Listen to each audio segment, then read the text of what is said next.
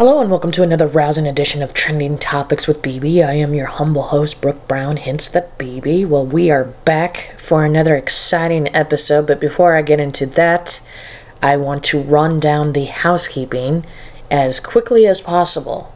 If you have not, please log on to the official website for this podcast, which is trendingtopicswithbbpodcast.com.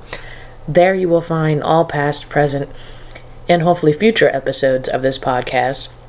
And also, if you're subscribed or if you haven't subscribed, please subscribe wherever you listen to podcasts. That could be Apple Podcasts, Stitcher, Spotify, SoundCloud, Mixcloud, Player FM, TuneIn, basically wherever this podcast can be found throughout the World Wide Web. Please subscribe. And once you have subscribed, please leave a favorable rating. It helps this podcast be found by other listeners, and it helps climb the charts. That way, we are not in an abyss that is the internet without any interaction. I would appreciate you leaving a favorable rating and comment, and this is primarily for those that are on Apple Podcasts and Stitcher, but anywhere where ratings can be left, please. If you enjoy the pod, leave a rating. Even if you don't enjoy the pod, just leave a comment rating. It helps. But along those lines, I also want to remind you that if you want to contact the pod, if you have any suggestions, comments, questions, or concern, the official email address is ttwithbbpod@gmail.com. All of this will be linked in this episode's description. Now, without further ado, I have another great conversation with somebody that I've been a fan of for a while. As you have or will figure out, I am a huge trance music fan, and I'm on this rampage to learn the stories and histories and learn more from those that create music, those that are DJing, and so my guest on this episode is Ben Gold, who ironically was very accommodating in his willingness to do this chat. I really appreciate him taking time out of his schedule and fitting me in prior to the gig he had here in Scottsdale, Arizona, a couple weeks back.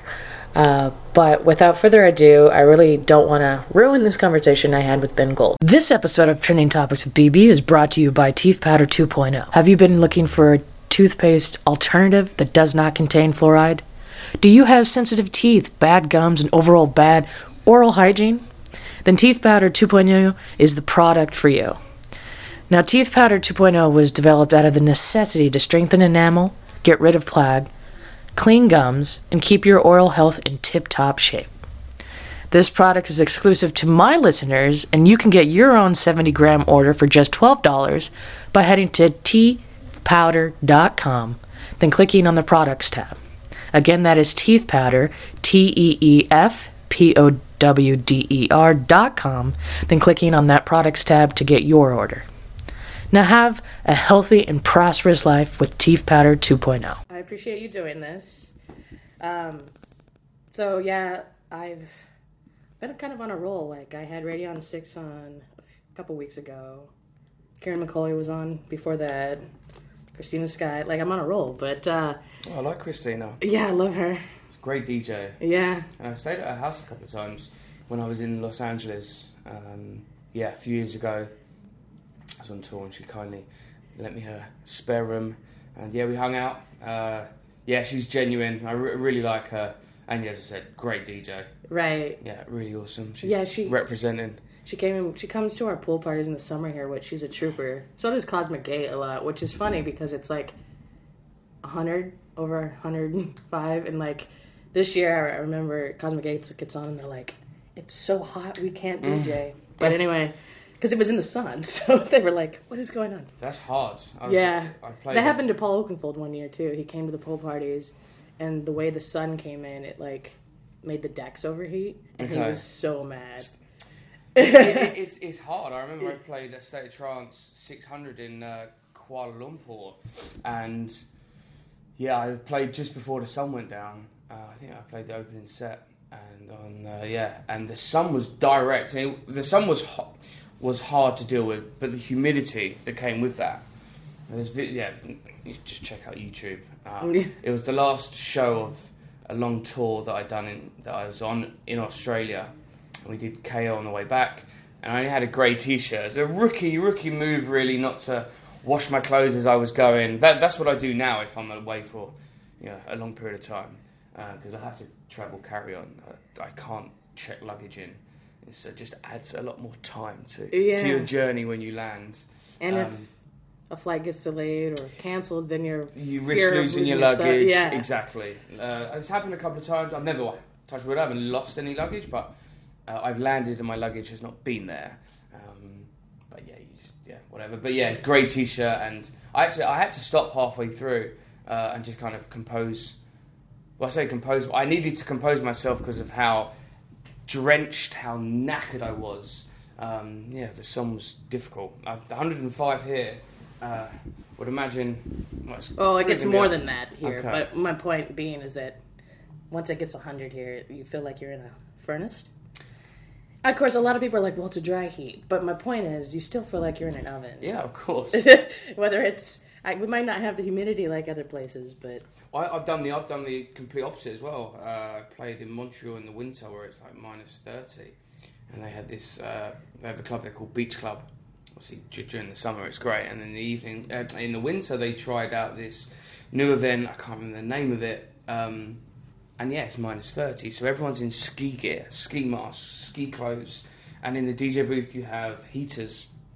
And I had a guy on before me, I won't say who it is, but the cold crashed his laptop, like it just wouldn't charge anymore.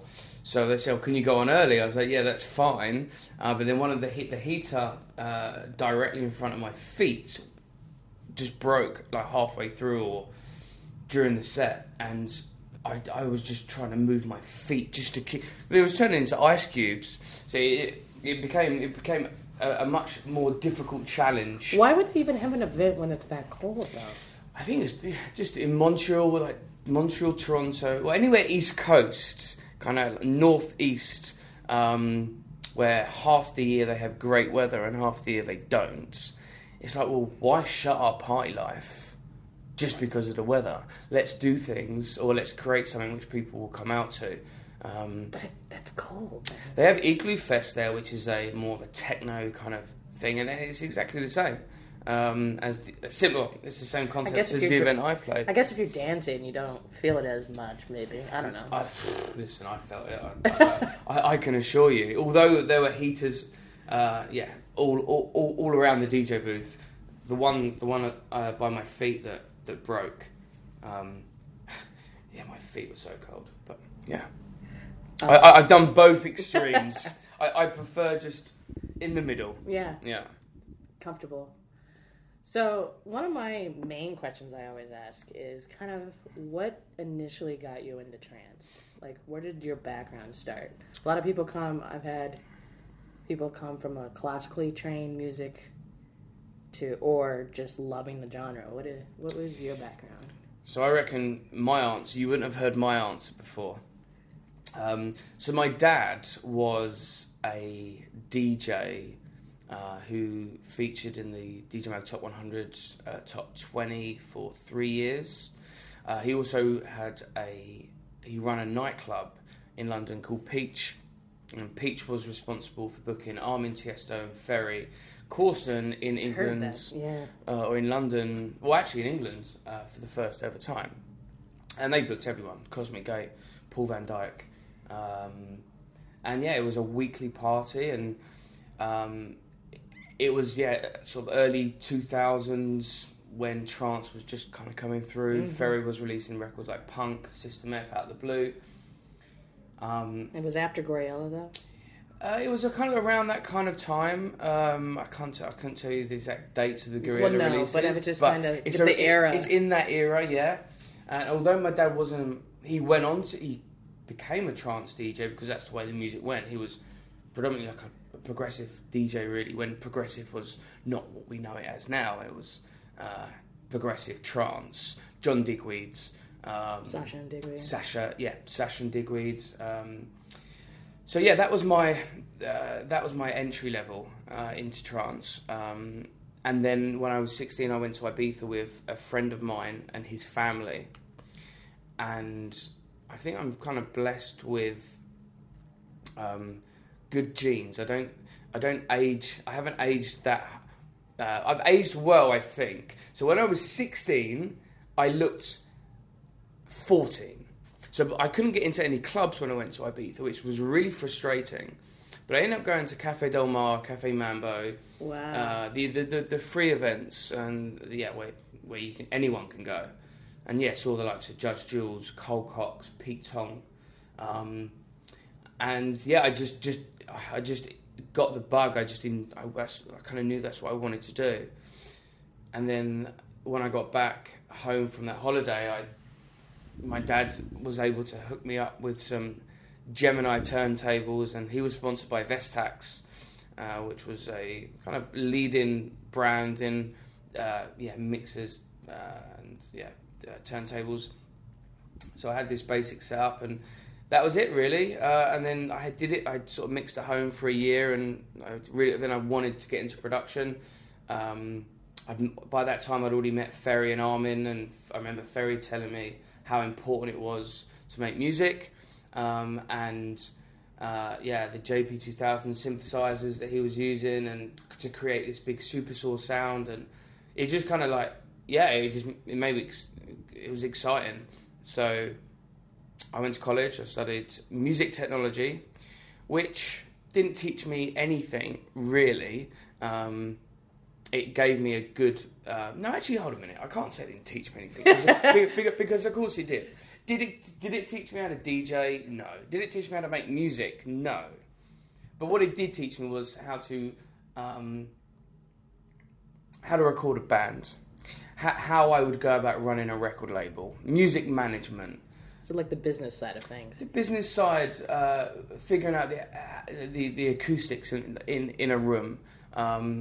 Mic positions when you're recording a guitar.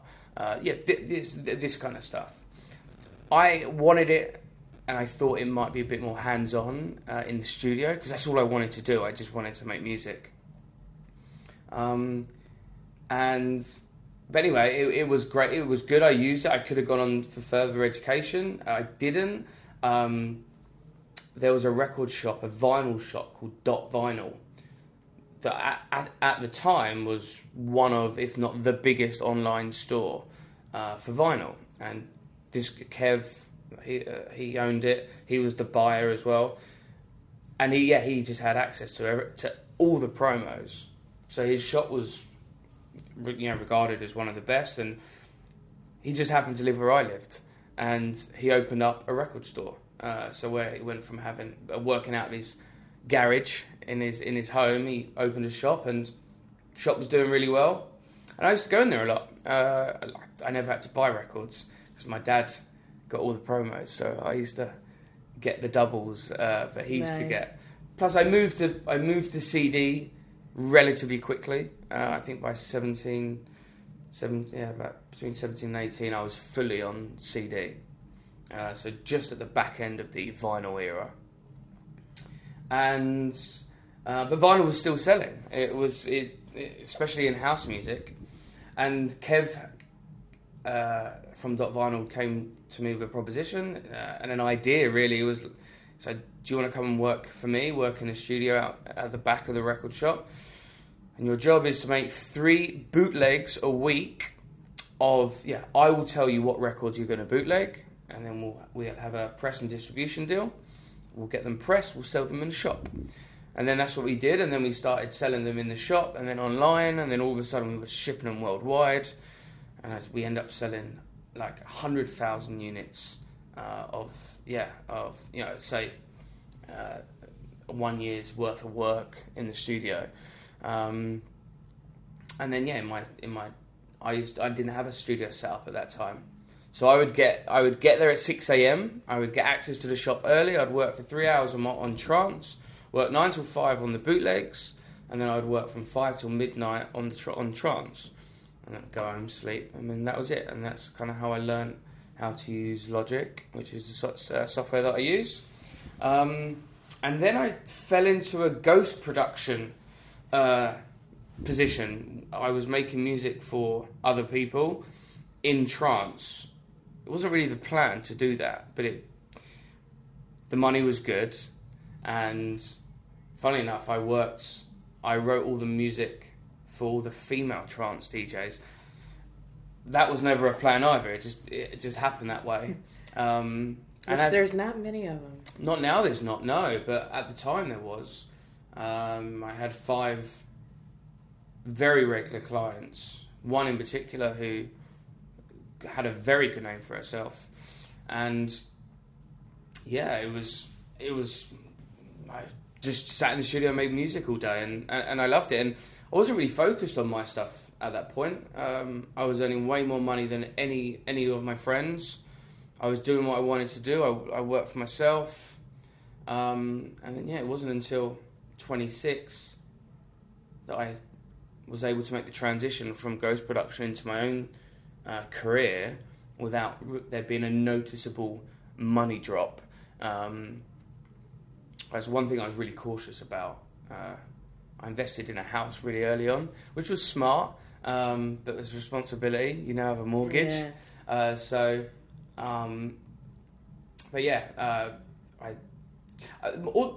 was making music that I didn't want to release myself. So I was trying to find time to create something new for Ben Gold.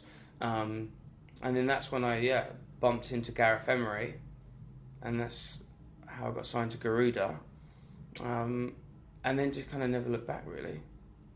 So, kind of my one question that came from all of that, I want to go back a little bit. So, when you were 16 and you were like, Mom, Dad, or whatever, I want to do this, they were very obviously coming that he was a DJ and well known. There was never like an apprehensive for you going that path. Like, did he see it as potential, or did he see it as, well, you're passionate about it, I'm not going to stand in your way? What can you remember kind of like the path when you... Yeah, when it sparked in you, you know? Yeah, my mum and dad divorced when I was 11. I've got 2 younger brothers. My mum, it was at a time where my mum was quite poorly.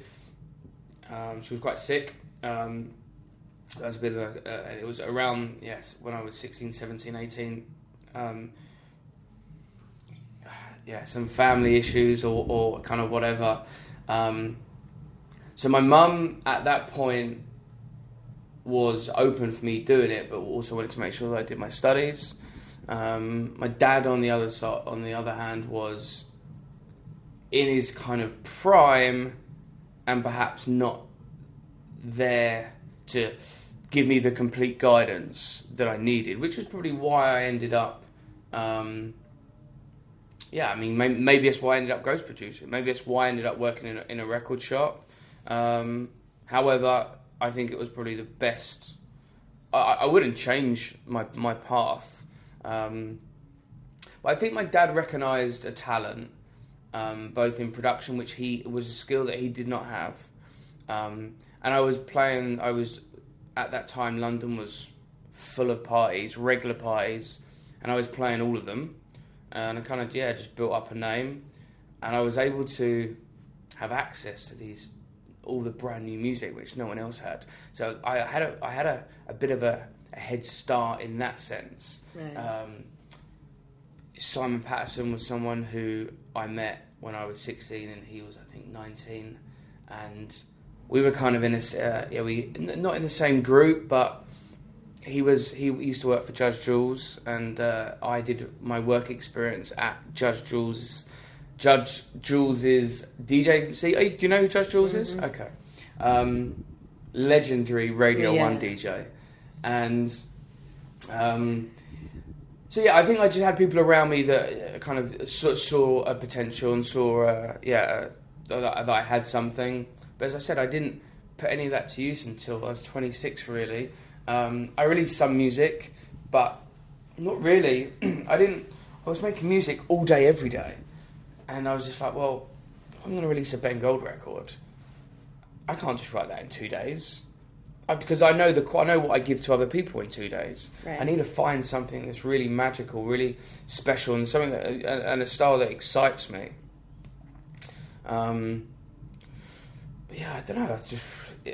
I think when I handed Gareth Emery this record called Sunstroke, which was a record I released on Marcel Woods' label under the name B Gold. I think that's kind of when it all started clicking for me, and that I kind of realised, okay, I can leave this studio life behind, and I can actually maybe now start pursuing a DJ career. But up until then, I was perhaps blinded by the money. I said investment. I bought a house, and I was the man of the house. My mum and dad were separated. My dad was travelling the world as a superstar DJ, and my mum was at home sick. So I kind of I took that role on. So financially, I paid a lot to live at home, and I think it kind of changed the way that I looked at going into the music industry. When I was 17, 18, I didn't have any of those responsibilities. It was like, I want to be a DJ. I want to tour the world. I want to do all of this, and everything that come with it. But then, things changed, and then my perspective of it changed, which just meant, I guess I didn't really feel that I was. I guess I didn't even want it. I didn't want it enough between 21 and 25. I think I was probably content just making music and being at home. But also, I didn't have that special sound that I was looking for. Right. But when I got that, that's when I felt that I knew where I was. I knew what I wanted. I'd grown up. Right. And then, I felt that I was kind of ready. And then when I had a number one supporter like Gareth Emery, all of a sudden I had this A-lister that was asking me for music, and that was putting me on his label and putting me on his shows, and then all of a sudden from then on it moved really quick. So when you met Ferry and Armin in the beginning, and they this kind of goes with a question that somebody in the family asked me to ask you. That's one thing people, when they want to start a career, they're like, do I do DJing or do I produce? Or do I do both at the same time? And I think right now people are wondering what the path should be, because everybody's had a different path. There either was a DJ first, produce second, or produce then DJ. Yeah.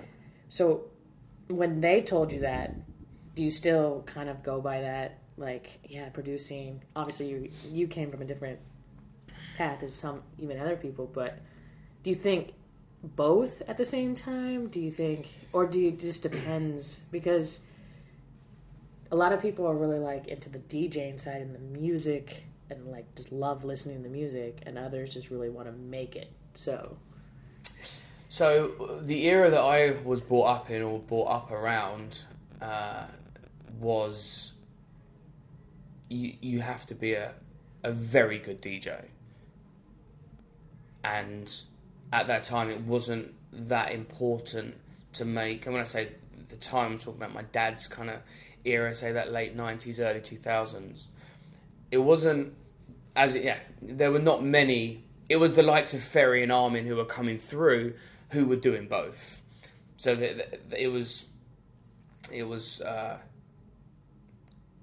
it wasn't until then, really, that it kind of became important. I was always confident in my DJ ability. Mixing, energy levels, transitions, knowing my record box, knowing what tunes I had, what would go with what. And this was all before mixing in key, before you started mixing harmonically. That software wasn't available back then. You said you were CDs. Yeah, I was CDs. I had this big 250 CD wallet, and each track was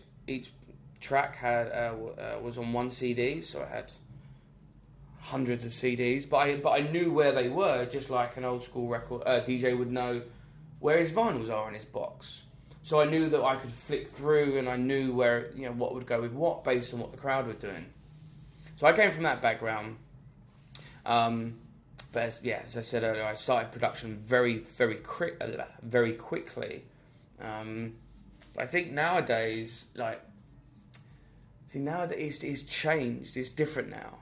It's different in the sense that, okay, let's take set lengths. Mm-hmm. Average set, or the only set length at a festival, not only, but majority, 85% is an hour. Is an hour. Right.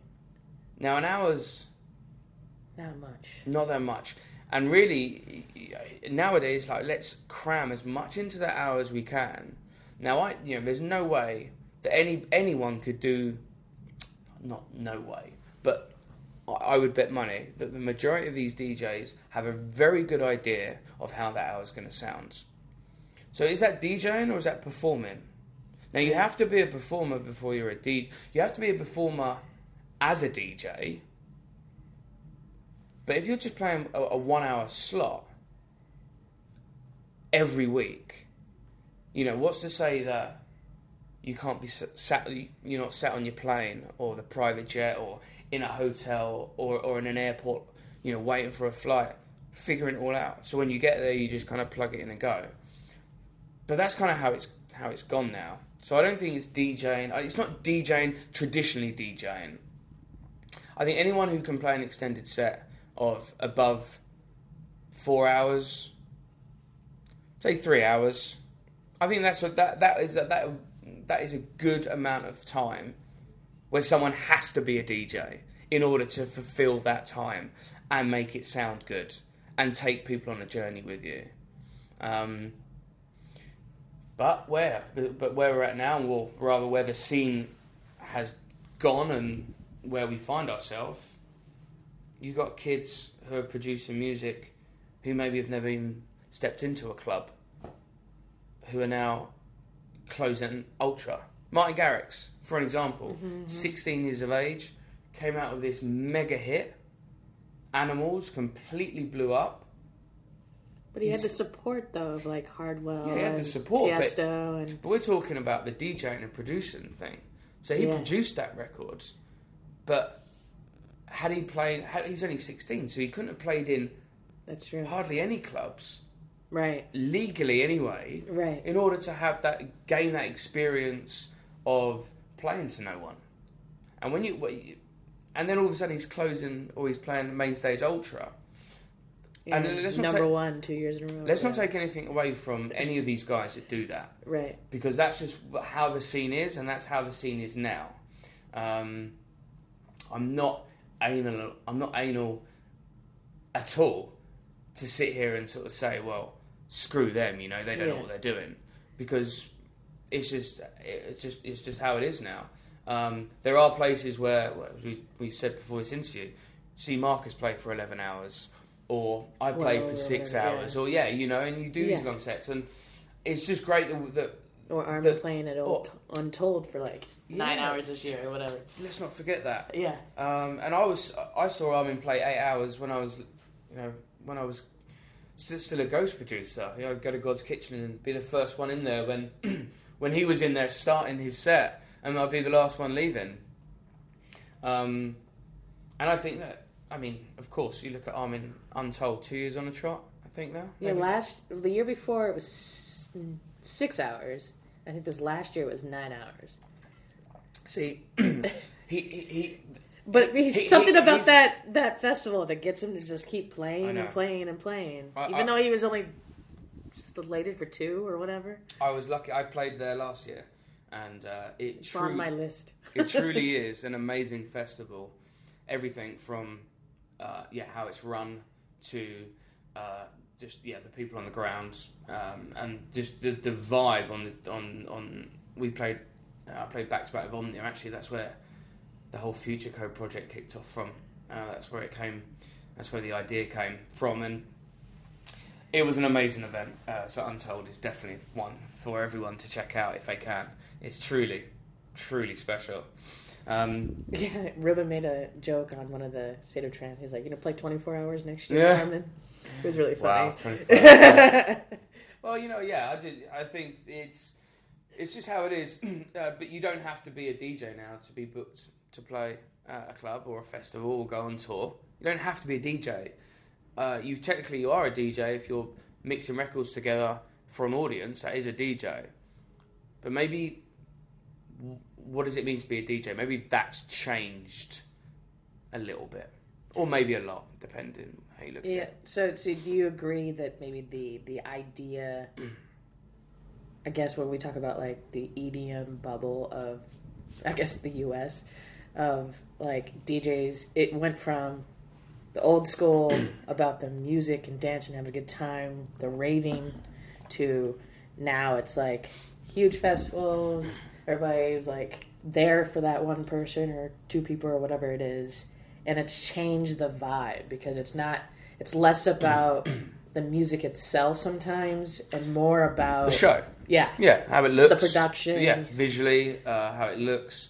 I do think it is. I also think maybe it's not. Maybe it goes a bit deeper. Perhaps maybe it's more client or customers want more for their money, and if they're going to be spending $250 for an EDC ticket, I don't know if that's how much it is, but I'm guessing that if you go to Vegas, a little bit more. Okay, I did it twice. Okay, so ultra, and if you're going to go to those kind of shows, you want to have value for money. So you want to be seeing, currently you'd want to be seeing Marshmello, Calvin Harris, Martin Garrix. You want to be seeing, and then obviously, all the other subgenres within electronic dance music. Yeah, maybe it's that. Maybe, I've noticed a decline. Maybe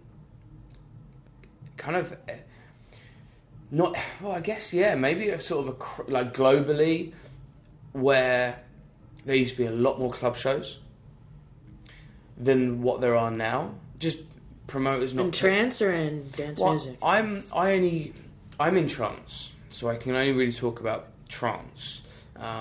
But just there aren't as many club shows available now. There's also the market's very busy, so there's a lot more DJs, or producers, or acts, or whatever we'll call them. There's a lot more talent now. Do you think it's saturated or oversaturated? Possibly. There's promoters have a risk every time they put a show on, so that they have to then figure out, okay, well, what lineup's going to do well. But then some DJs and artists get overlooked because maybe they're not with the right agent. Agents are only going to take on so many DJs. So it's kind of, when you start looking at it, you're sort of thinking, oh, maybe. Someone said to me once, not talking about music, but there are hundreds and thousands of undiscovered geniuses. And I guess there's definitely some truth in that. I think that there's a combination. You have to work hard. You do need some kind of talent, but you need luck as well. You need to have a proportion of luck, which will just timing. That will fall into luck. In order to get a gig and get on these shows, and then when you get on the shows, you have to make sure that the ticket sales are good. It's definitely not.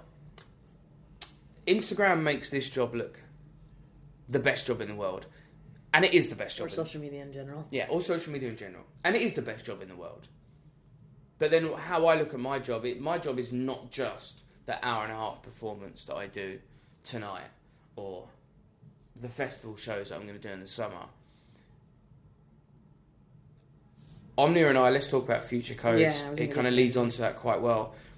Ever since we were announced to close the State of Trance, well, not even announced, as soon as we were booked to close ASOP main stage in Holland in 2 weeks, we decided that, we have a great opportunity now to showcase a whole load of new music, which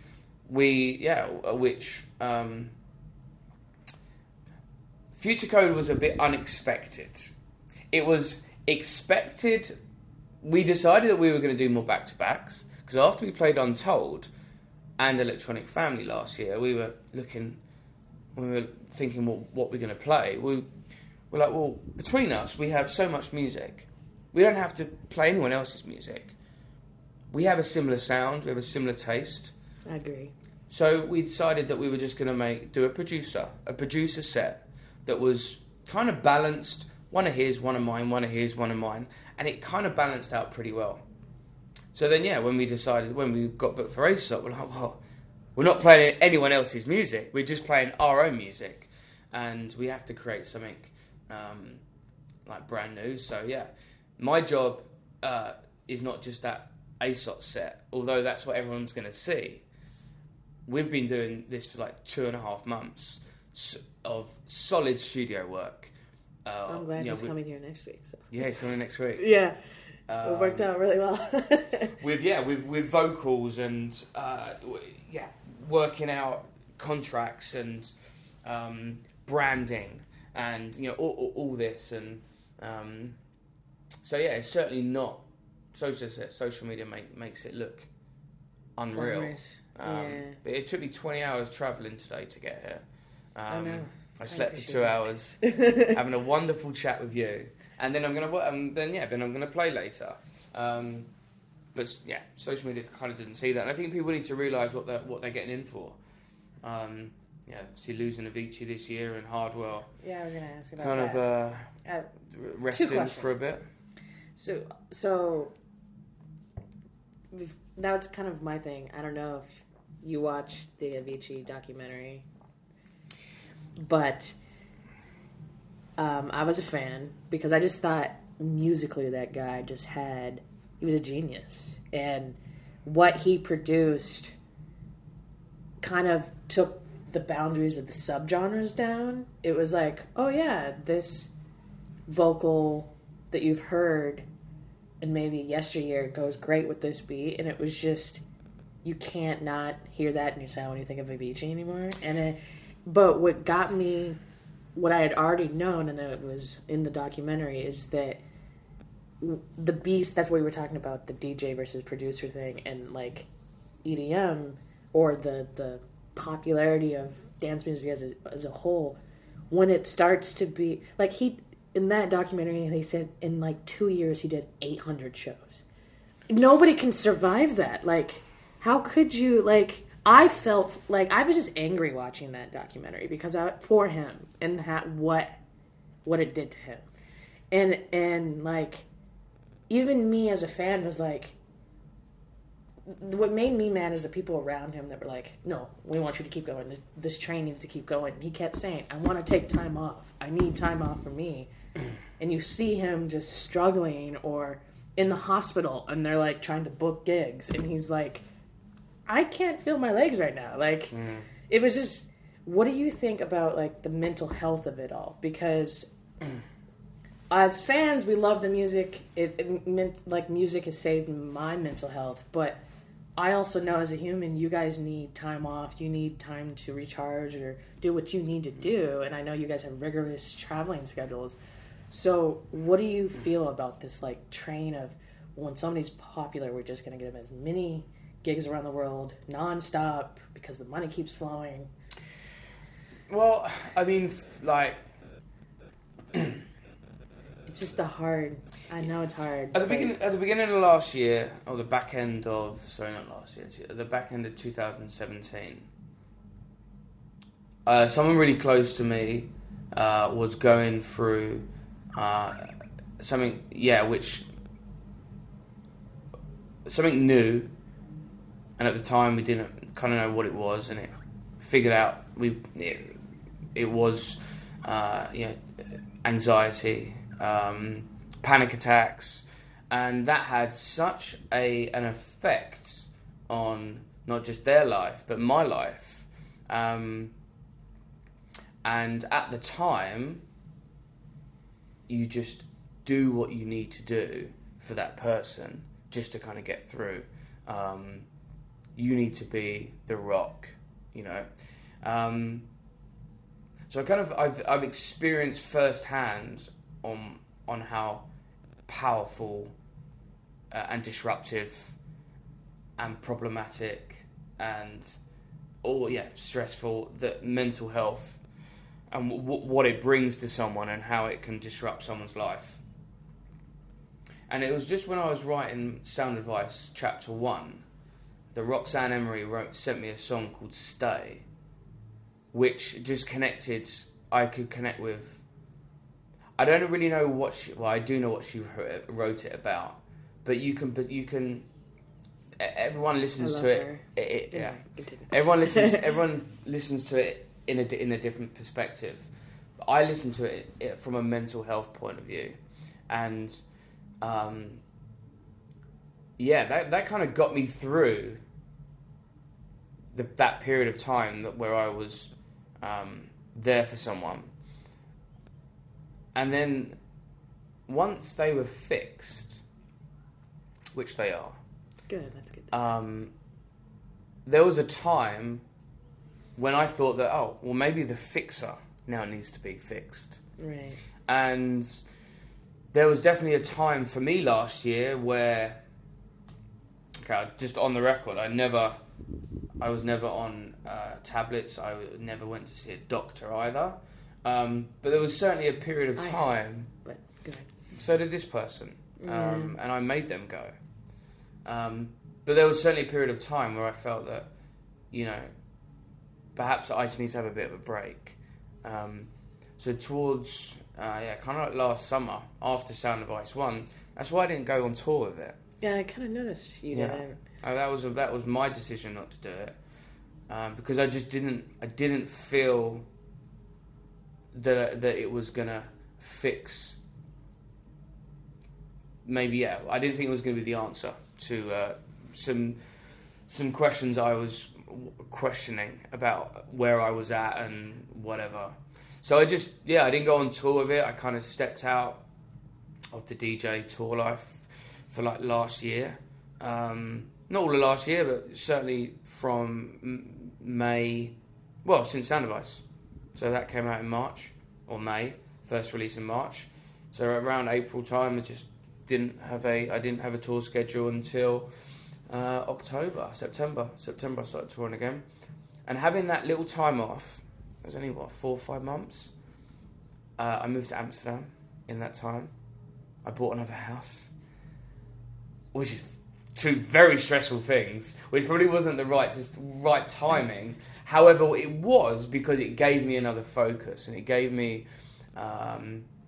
You were focusing on something. I'm not going to say a lifeline, because I wasn't in that darker place. I think I maybe just touched on it a little bit, but maybe I'm lucky. I never felt that everything was collapsing around me, but I was able to identify that I needed just a bit of time, where I wanted to get out of this DJ rat race and of touring and hotels and travelling and so I did, and then FutureCo kind of came around at the right time. Just at the right time. Well, it actually came around at the time when I was about to start the production on Sound Advice Chapter 2, and that was the plan. Because most of that's written, by the way. It's not all produced, but it's written. And then FutureCo came along, and it was just it was a breath of fresh air to be able to focus on something which was brand new. I think that, and now just on the record, I feel great now. Like I feel rested, and I think that it's maybe taken me back 1 or 2 steps in my career in terms of where I was at profile wise, but if I carried on, I would have just fucked it probably. Do you think you would have led to a burnout? Probably, yeah. I mean, I'm not touring. Not to name names, but I feel like there are a few out there right now that I'm not touring. You can tell. I'm not touring like other people are touring, And I was touring so much, but yeah, since kind of I started Sound Advice I'll tell you when it was. I made this person go to the doctor the day before I walked out the door to go and play Dream State in 2017. And that was quite a definitive. That was a real moment. That was because I felt when I came back from that weekend, and things had started to make some progress, as in doctors and prescriptions and stuff. I felt that was a real breakthrough. It was a breakthrough. I'm just trying to think of the right word. I just felt like, you know what?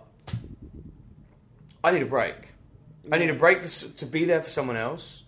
And I just wasn't fussed about going on Instagram and seeing how many likes I got, or getting in, or finding out from my agent when my next big tour is. I just wasn't really that fussed about those things. So that's when I wrote Sound Advice. And it's not really a dance floor album. Yes, okay, the tracks of Alan Watts are a big dance floor record.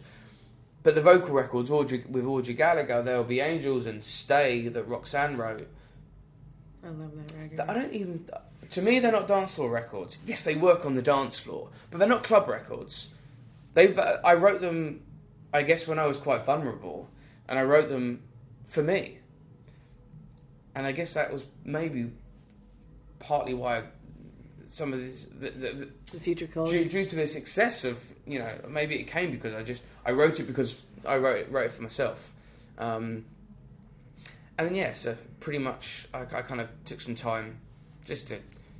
I'd say I pretty much had a year out, to be honest, where I wasn't just like, okay, where are we going next? What are we doing? Okay, let's try and get into Asia. Right, what do we need to do? Right, let's get a remix. All the business side and the way that you plan these tours. I just couldn't be fucked. Right. I just couldn't really be bothered. And other things that were taking up my time. Right. And I think like a human being. Exactly. And I think that when you, when you do something, you have to fully commit. And I couldn't juggle. I couldn't juggle it all. But you know what? If I was faced with it again, I'd do it all again.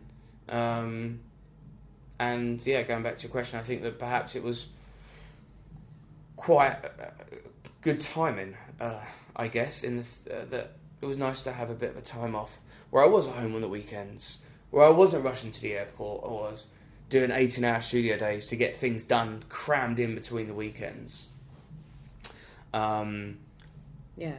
So before we wrap up, we touched a little bit on Future Code. Yeah. Like I said, Omnia is coming next week here, which is fun. So, you guys are closing, so like you just mentioned, it's all going to be brand new music, good stuff. Like, is it going to blow our minds? Yeah, I think it is going to blow your minds. And it is as good as any Ben Gold record I put out. It's as good as any Omnia record that he's put out. And the whole process has been so fun, so much fun. He came over to Amsterdam for a week. We spent a week in the studio. He produces as well. So we were able to look at what our strengths were, and then I could work on stuff and he could work on stuff. But we've written everything together. Everything has been, we're in contact daily now, especially now, we're getting really close. But yeah, in contact.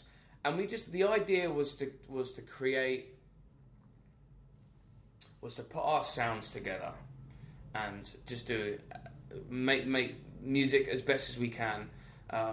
Listen, when you close, or when you play any festival set, when you're turning up with at least half the set that's brand new, there's always an element of nerves, right? Especially when you're closing the biggest trance festival in the world. So I just hope that we've done it right. It feels right. It feels right. It feels that we have done it right. But 2 weeks and you'll know. Yeah. The whole world will know in 2 weeks. I'll be watching the stream. Yeah. Well, thanks again. I appreciate this. It's been a pleasure. And this kind of interview is so much more enjoyable, isn't it? Yes, I agree. Well, thank you. Thank you for your time.